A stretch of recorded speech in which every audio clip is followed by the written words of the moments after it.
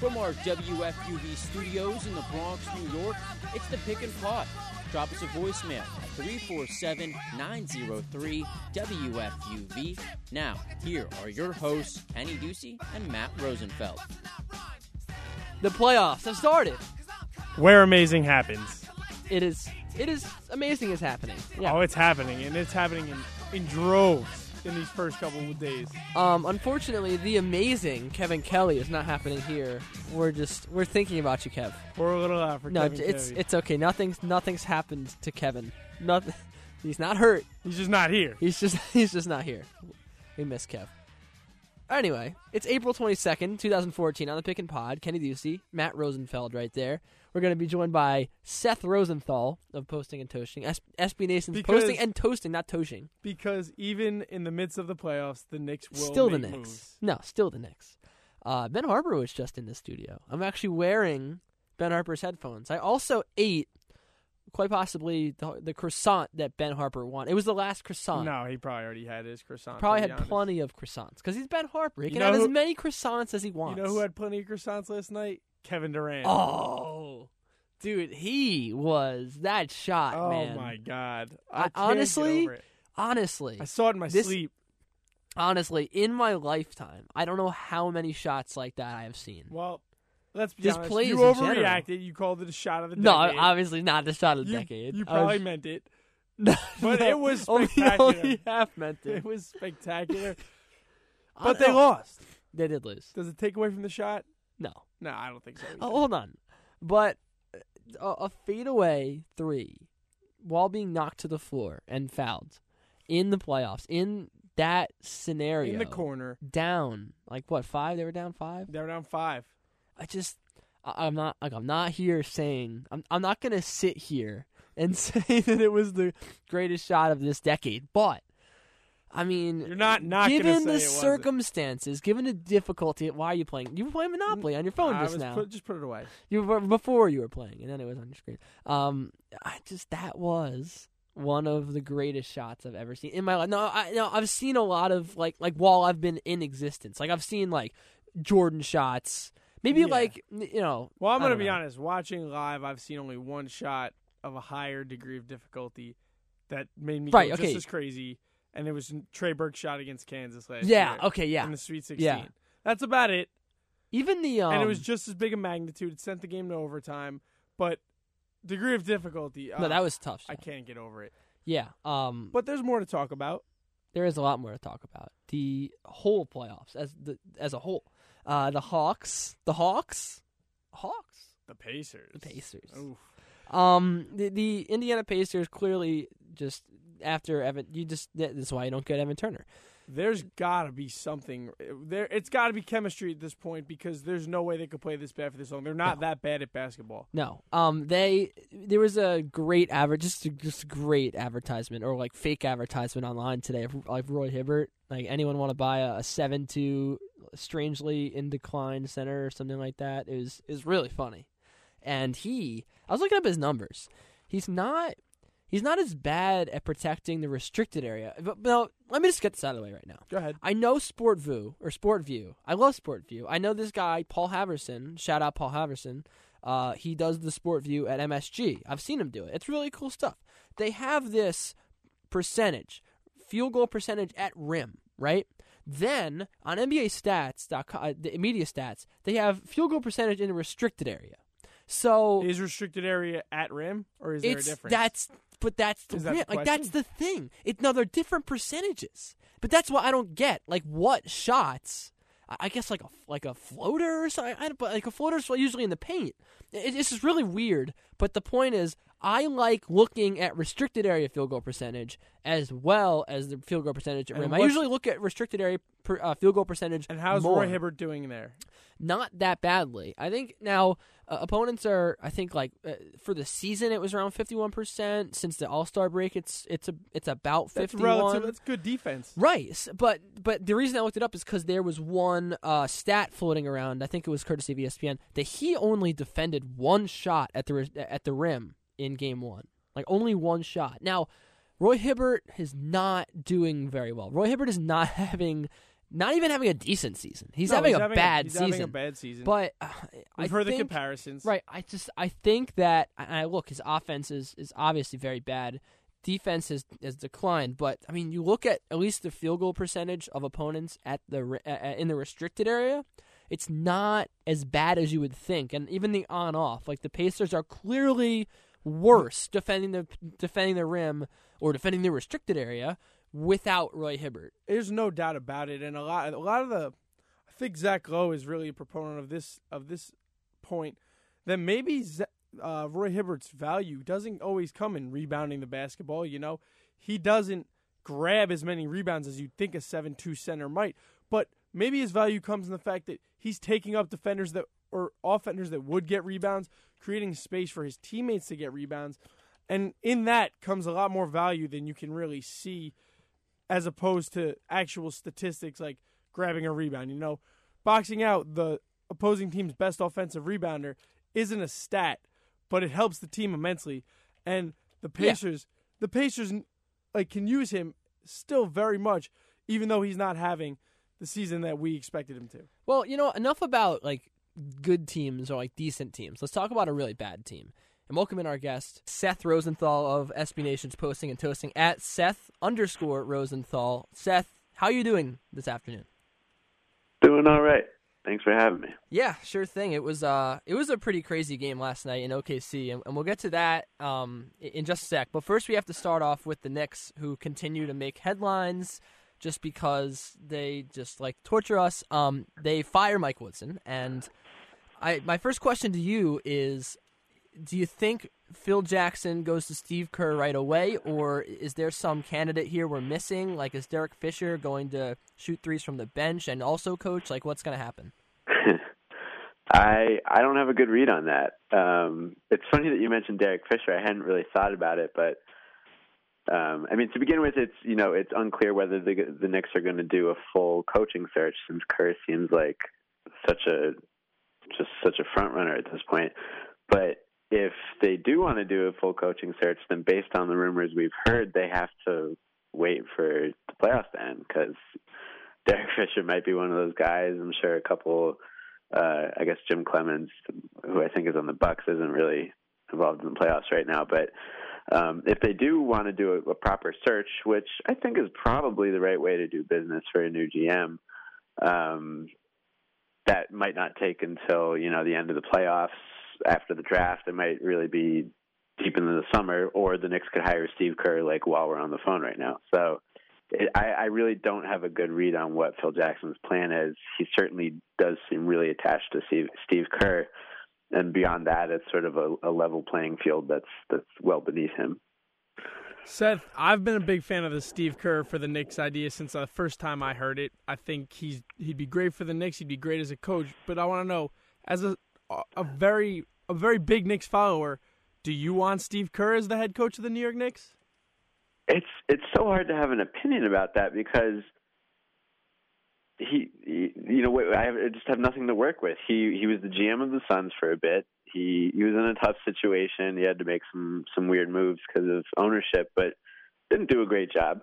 I know him as an announcer, and I don't know, he's articulate and smart enough. He says a lot of questionable things, including about the Knicks. So I don't really know what to make of that. And he was a intelligent and successful, extremely talented shooter as a player. So that's it. I have nothing else to work with. The fact that Phil Jackson, who is very established and successful, obviously feels some affinity for him, I guess holds some value. But I like the idea of first-time coaches. I like the idea of not hiring a retread. Typically, in that case, you'd hire someone off an opposing team's bench. You'd go for a hot young assistant, and Steve Kerr isn't exactly that.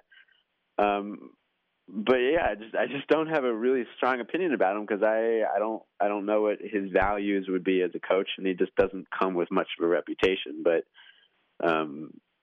seems all right, I guess.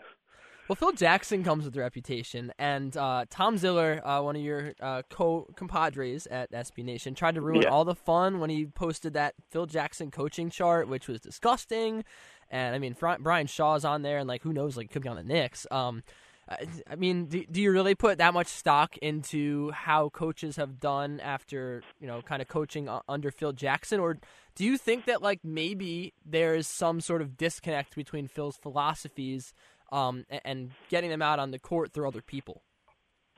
It's, to some extent that matters to me. That's one of the things that worried me a little just from the outset, is that, Phil Jackson has never been a president before. Has never been the GM of a team. He's always been the coach. And we have reason to believe, based on just rumors and what we've heard, that he's really going to stick to people he knows in whatever, coaching search, GM search, even free agent search that lie ahead. And maybe his guys are the best guys, and we should trust him with that. But to me, that that's borderline cronyism, and I don't know, not the most encouraging thing. And so, Zilly's piece, it's like, well, none of these guys have, with or without the triangle, have really succeeded. But then again, none of them were working directly with Phil Jackson. So does that change things? It's a questionable thing. It's just like the Kerr thing, where Phil Jackson doesn't have any really relevant experience for us to form an opinion of, or just form an expectation about him. And so I don't know. But we have no reason really to believe at this point that he's going to look outside his circle, his tree or whatever. And yeah, like Ziller said, his tree really hasn't done much in the league, but they've also, not really been able to work with him. So it's tough. It's just really hard to gauge, and I don't know how to feel about it. Well, obviously, first on Jackson's agenda is the coach, but then there's the roster. I mean, we know the Knicks are handicapped financially, but what's the moves, or the potentially one move, two moves, who knows, that Phil Jackson has to make to try to get this team even more competitive next year? Well, I think it's, everything is a contingency, and it's sort of a domino thing. If the Knicks just go ahead and re-sign Carmelo Anthony at something at or close to max, then, there's not going to be much else to do. Unless maybe they want to make trades around him, trade Tyson Chandler. I think the most important thing is that they either get Melo's value or they replace Melo's value, that they don't just let him walk. And it's a difficult task to accomplish and sort of delicate, but if he decides that he doesn't want to be in New York, it's pretty important that you don't get just empty space in return. That wouldn't be the end of the world, but it would be really nice to, recoup some of the draft picks that the last few regimes have lost, get some young guys, some good contracts, some expirings, whatever, but get something in return. And then, Tyson Chandler, who I mentioned before, is another person in that position where he's not a free agent, but he has a big contract. They may want to trade him. And if they do, it would be really nice to get some assets in return, because the Knicks are not only financially strapped, but they are without assets. They have huge contracts and they have tiny contracts and nothing that's really tradable. And just nothing really salable on the rest of the roster. So I think it's either holding on to those big contracts or turning them into alternative value is really what lies ahead for him. Well, you talk about big contracts in the NBA playoffs. There's a move over there, and they're all like almost all of them, a lot of them on the Nets. They play the Raptors in this first round series. Deadspin actually did something on their defense, how good it is, because and they're really old. They've been good these last couple of months, and they look like maybe the biggest threat to the Heat in the postseason. Would you agree with that statement, given what you've seen from the Pacers? Man, I really came into these playoffs thinking that the Pacers were full of it at the end of the season and were about to turn it back on. And it's only been one game, and I feel like game ones can be really deceptive. but man, did they look terrible. They really the Hawks are a decent team and a better team than they were to finish the year, but they are not as good. They're not as good as they looked against the Pacers, and Indiana just looked like a bunch of guys who weren't playing the roles you expect of them. They completely regressed to a man, and so I still don't quite believe it. That the Pacers are that terrible, but they really looked not just like they were capable of giving up a game, but of losing that entire series after the first game. So, yeah, I mean, with them, if they really aren't going to turn things around, then, yeah, it's the Nets, maybe the Bulls, maybe the Raptors, if they can turn their series around, but they look super jittery in game one. I almost think of it at this point as more just the Heat, and then there's just a bunch of mush. There just isn't really anyone to contend with them, because I know the Nets had a good regular season against them, but I don't quite buy that, just because I'm a Knicks fan. I've seen teams have a great regular season against the Heat before and not actually be any match for them. Well, Seth, part of that mush is the Washington Wizards, who defeated the Bulls in the first game and have looked pretty good late in the season. Nene and Gortat down low have been playing well, and this could be John Wall's breakout postseason. A lot of people are picking them to go to the Eastern Conference Finals. Do you think they have enough to get past the Bulls and then potentially the Pacers/Hawks? It's another one that I think I came into the playoffs assuming the Bulls would handle the Wizards pretty easily. I just it's I guess instinct at this point to assume that the Bulls are going to dismantle anyone they face because they're tougher and harder working and just better prepared. And again, we're talking a game in. I really think that still could be the case, but the Wizards have a lot of talent. They appeared to be better coached than I thought, or that anyone thought they were for a while.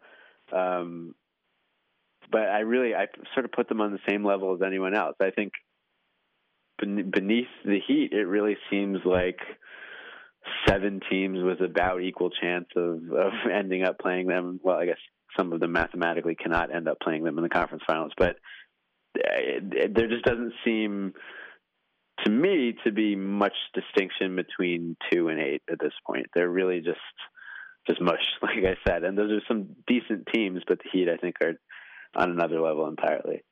Well, Seth, before we go to the Western Conference, and before anything else happens in the playoffs that'll skew this answer, what is your Eastern Conference Finals, and who goes to the finals? I'm assuming the Heat win that game, but maybe who are they playing? Well, correct me if I have the way the seedings work wrong, but I would still take, I think, the Bulls out of the East. But then would the Bulls face the Heat in the next round?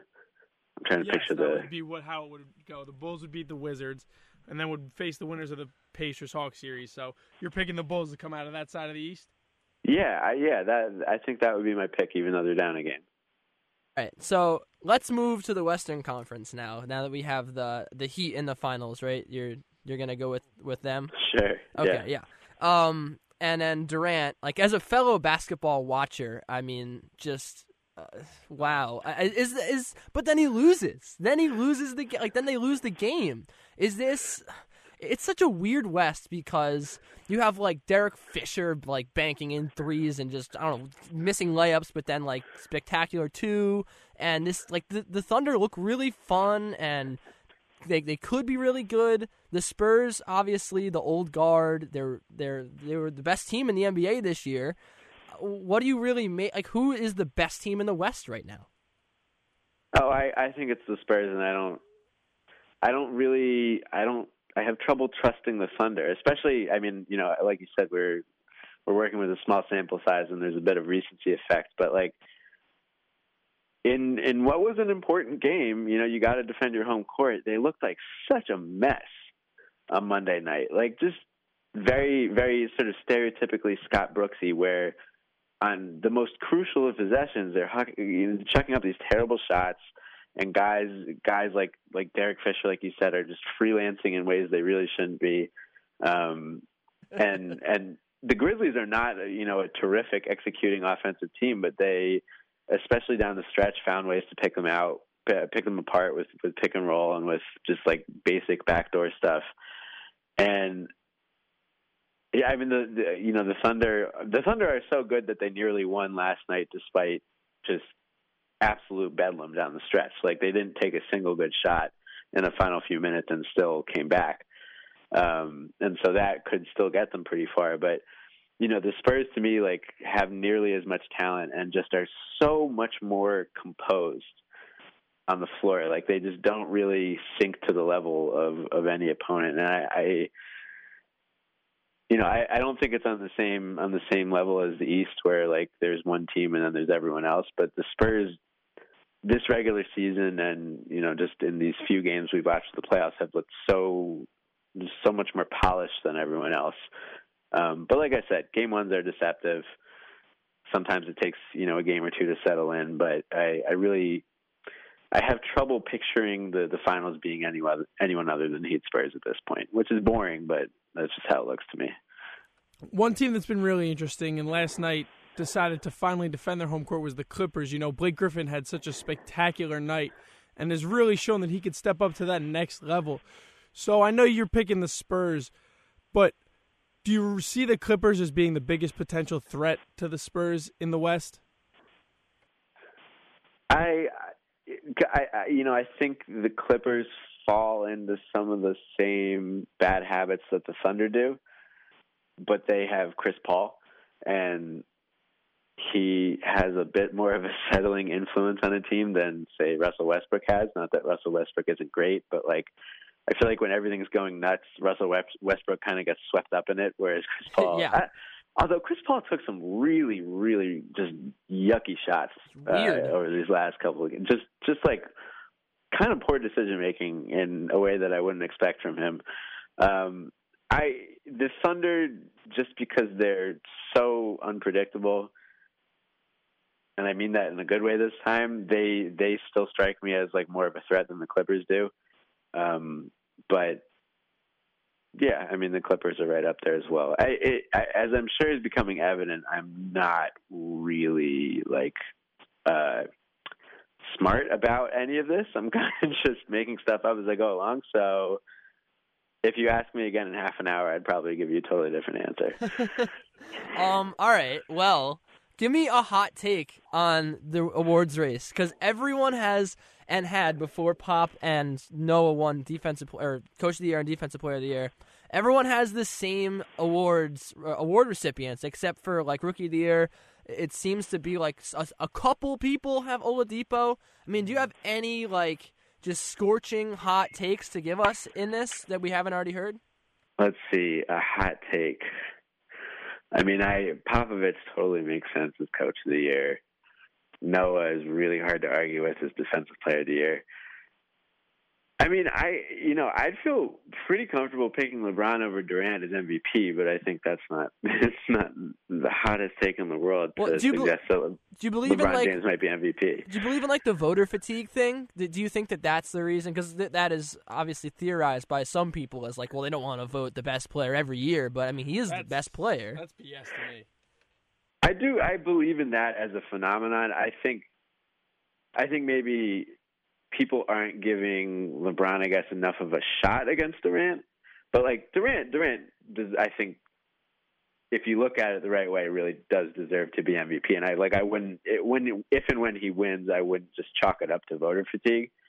But I think that plays into it a little bit.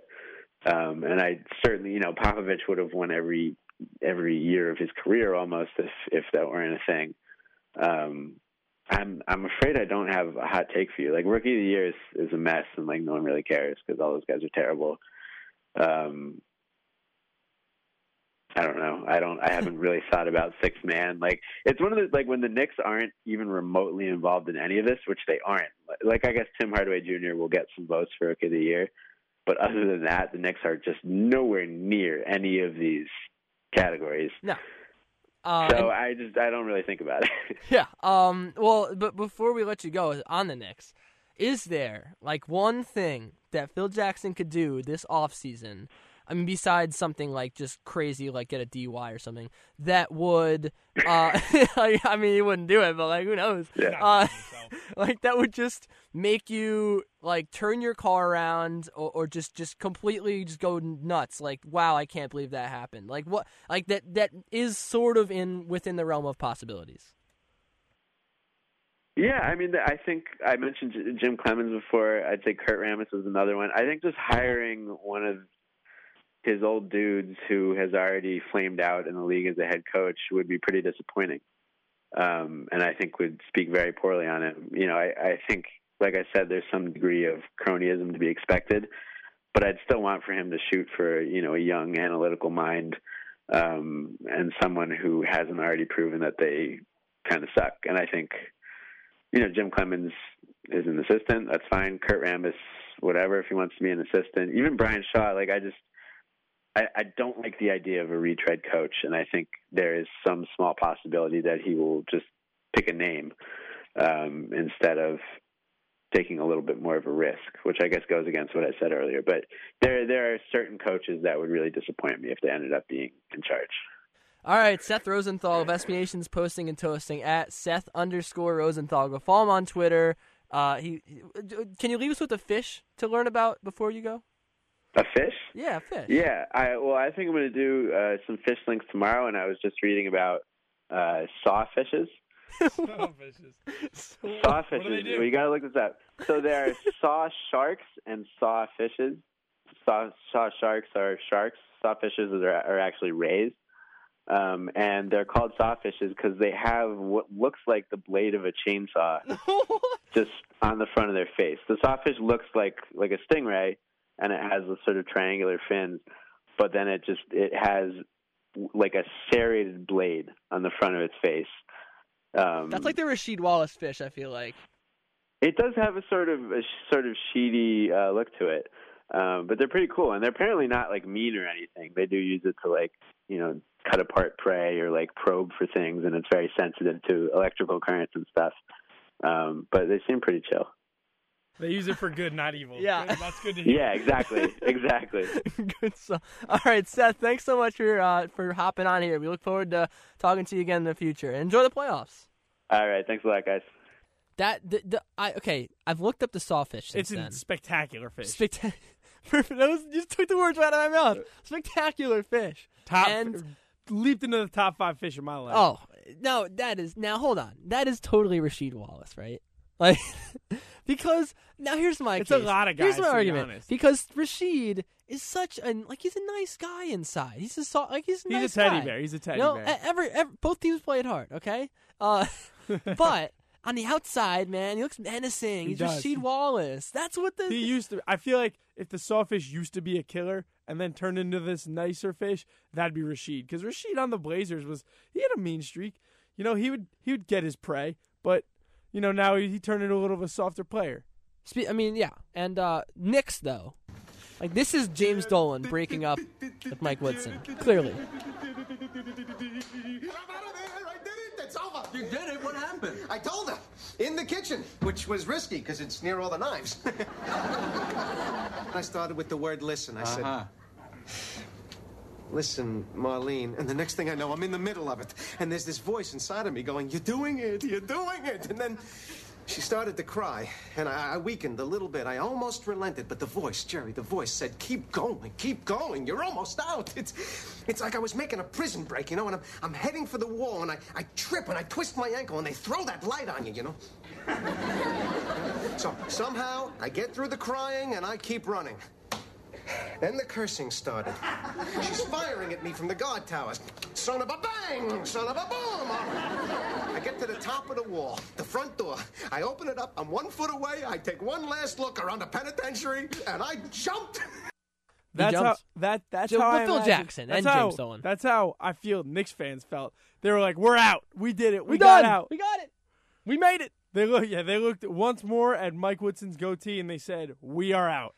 It was just great. Steve Kerr though, right? Like he's gonna. I'm all about Steve Kerr. I Seth made a great point in that. Who knows? Like he was a GM, and like after he said that, I was like, you know, why am I so confident Steve Kerr's gonna be a great coach? Right. I mean, just because he's young and he thinks about stats. Yeah, because he thinks about stats and he's young and articulate and seems to really know basketball. But, like, that doesn't make a good coach. That doesn't make a good leader. But we'll see. I hope we'll see at least. Derek Fisher would be fun. Derek Fisher, that's a great call by you, but I don't know. I mean, Jason Kidd hopped right out of the league right into coaching, and that's working out all right. I mean, obviously, but I would feel like much more unsure about Derek Fisher than Steve Kerr. Agreed. But Fisher's a little more. Fisher could do it. He could do it. He's a little more divisive than Kidd was. You definitely think he could do it. I agree, and he's absolutely. You know, sign me up for, like Seth said. I agree with him so much. Sign me up for a new guy rather than rehashing Brian Shaw or somebody old like that. I don't need to see him fail. I don't need to see them fail again. We might do another show later in the week, but before we do, we need to get picks before we get out of here. Just first round picks. Just first round picks. Atlanta and Indiana. I'm taking Indiana. Indiana's going to win that series. Further than I'm going to say Indiana in 5. I think they're going to completely silence. They're not going to do that, totally, but I'm just going to say that. Brooklyn over Toronto in 7. I think it's going to take 7 games. I said 6. I'm going to move it to 5 now, to be honest. I think Brooklyn's taking 5. I think Toronto's going to fight back a little bit, but they're not going to win. Washington, Chicago. I got Wizards in 6. I think it's going to be an upset. I have the Wizards in 7. I think they actually take a game 7 on the road. John Wall's coming out. Here's a fun one. Miami over Charlotte in 6. No. I love the. Come Miami's on, give me Bobcats. They're gonna sweep Charlotte, but it's gonna be one of those series where they're all kind of close games, but the Heat pull it out. Okay, all right. In 4. 5 maybe. 5. All right. I'll stick with 6 to be fun. Big I'll out for a game. Next, West. It's not like you can like grill me on these. Okay, West, Portland, Houston. Just give me all of the Rockets in 7. Rockets in 7 is the right pick. Yeah, it's the correct pick. San Antonio over Dallas in 6. 6. The Mavericks will eke out a few of those, especially at home. Yeah, I think so. I'm gonna take Memphis over OKC in 7. I disagree. It was a great game. I think Mike Conley. All the games were good. I actually dislike Mike Conley, but I love him as a player. Give me Kevin Durant and Russell Westbrook in 6. Right. And Clippers over Warriors to me in 6. I love the Clippers this year. I might even say Clippers over Warriors in 5. You know what? Yeah, I'm going to go 5. I think a game 1 overreaction, and the Clippers are mad, and they're going to... Look at what they did last night. Although winning at Oracle Arena is never easy, but I think if a team could do it, it's probably the Clippers and Chris Paul. I definitely think you know what, though? I really think the Golden State Warriors will get 1 in Oracle. You right? So I'll say 6. I'll say 6. Yeah, 6 is the smarter pick, but I'm going to go 5. All right, yeah, we're totally going to get Kev back in here. Maybe we'll do it on a Friday. Maybe we'll just impromptu pod on Friday. Yeah, we'll get it done. Because we playoffs, baby. We'll both be there on Sunday for Nets. Nets Raptors. Some game Nets. 4. We'll chat up Lorenzo. Hopefully closing it out. Maybe we'll get Lorenzo. We'll get Tom on the next pod. Absolutely. Thanks again to Seth Rosenthal he was also of SB Nation, posting and toasting. Gave us a new fish to look at. Everyone go Google it. It's worth it. You're a sawfish. We're all sawfishes. Sawfish, right? See ya.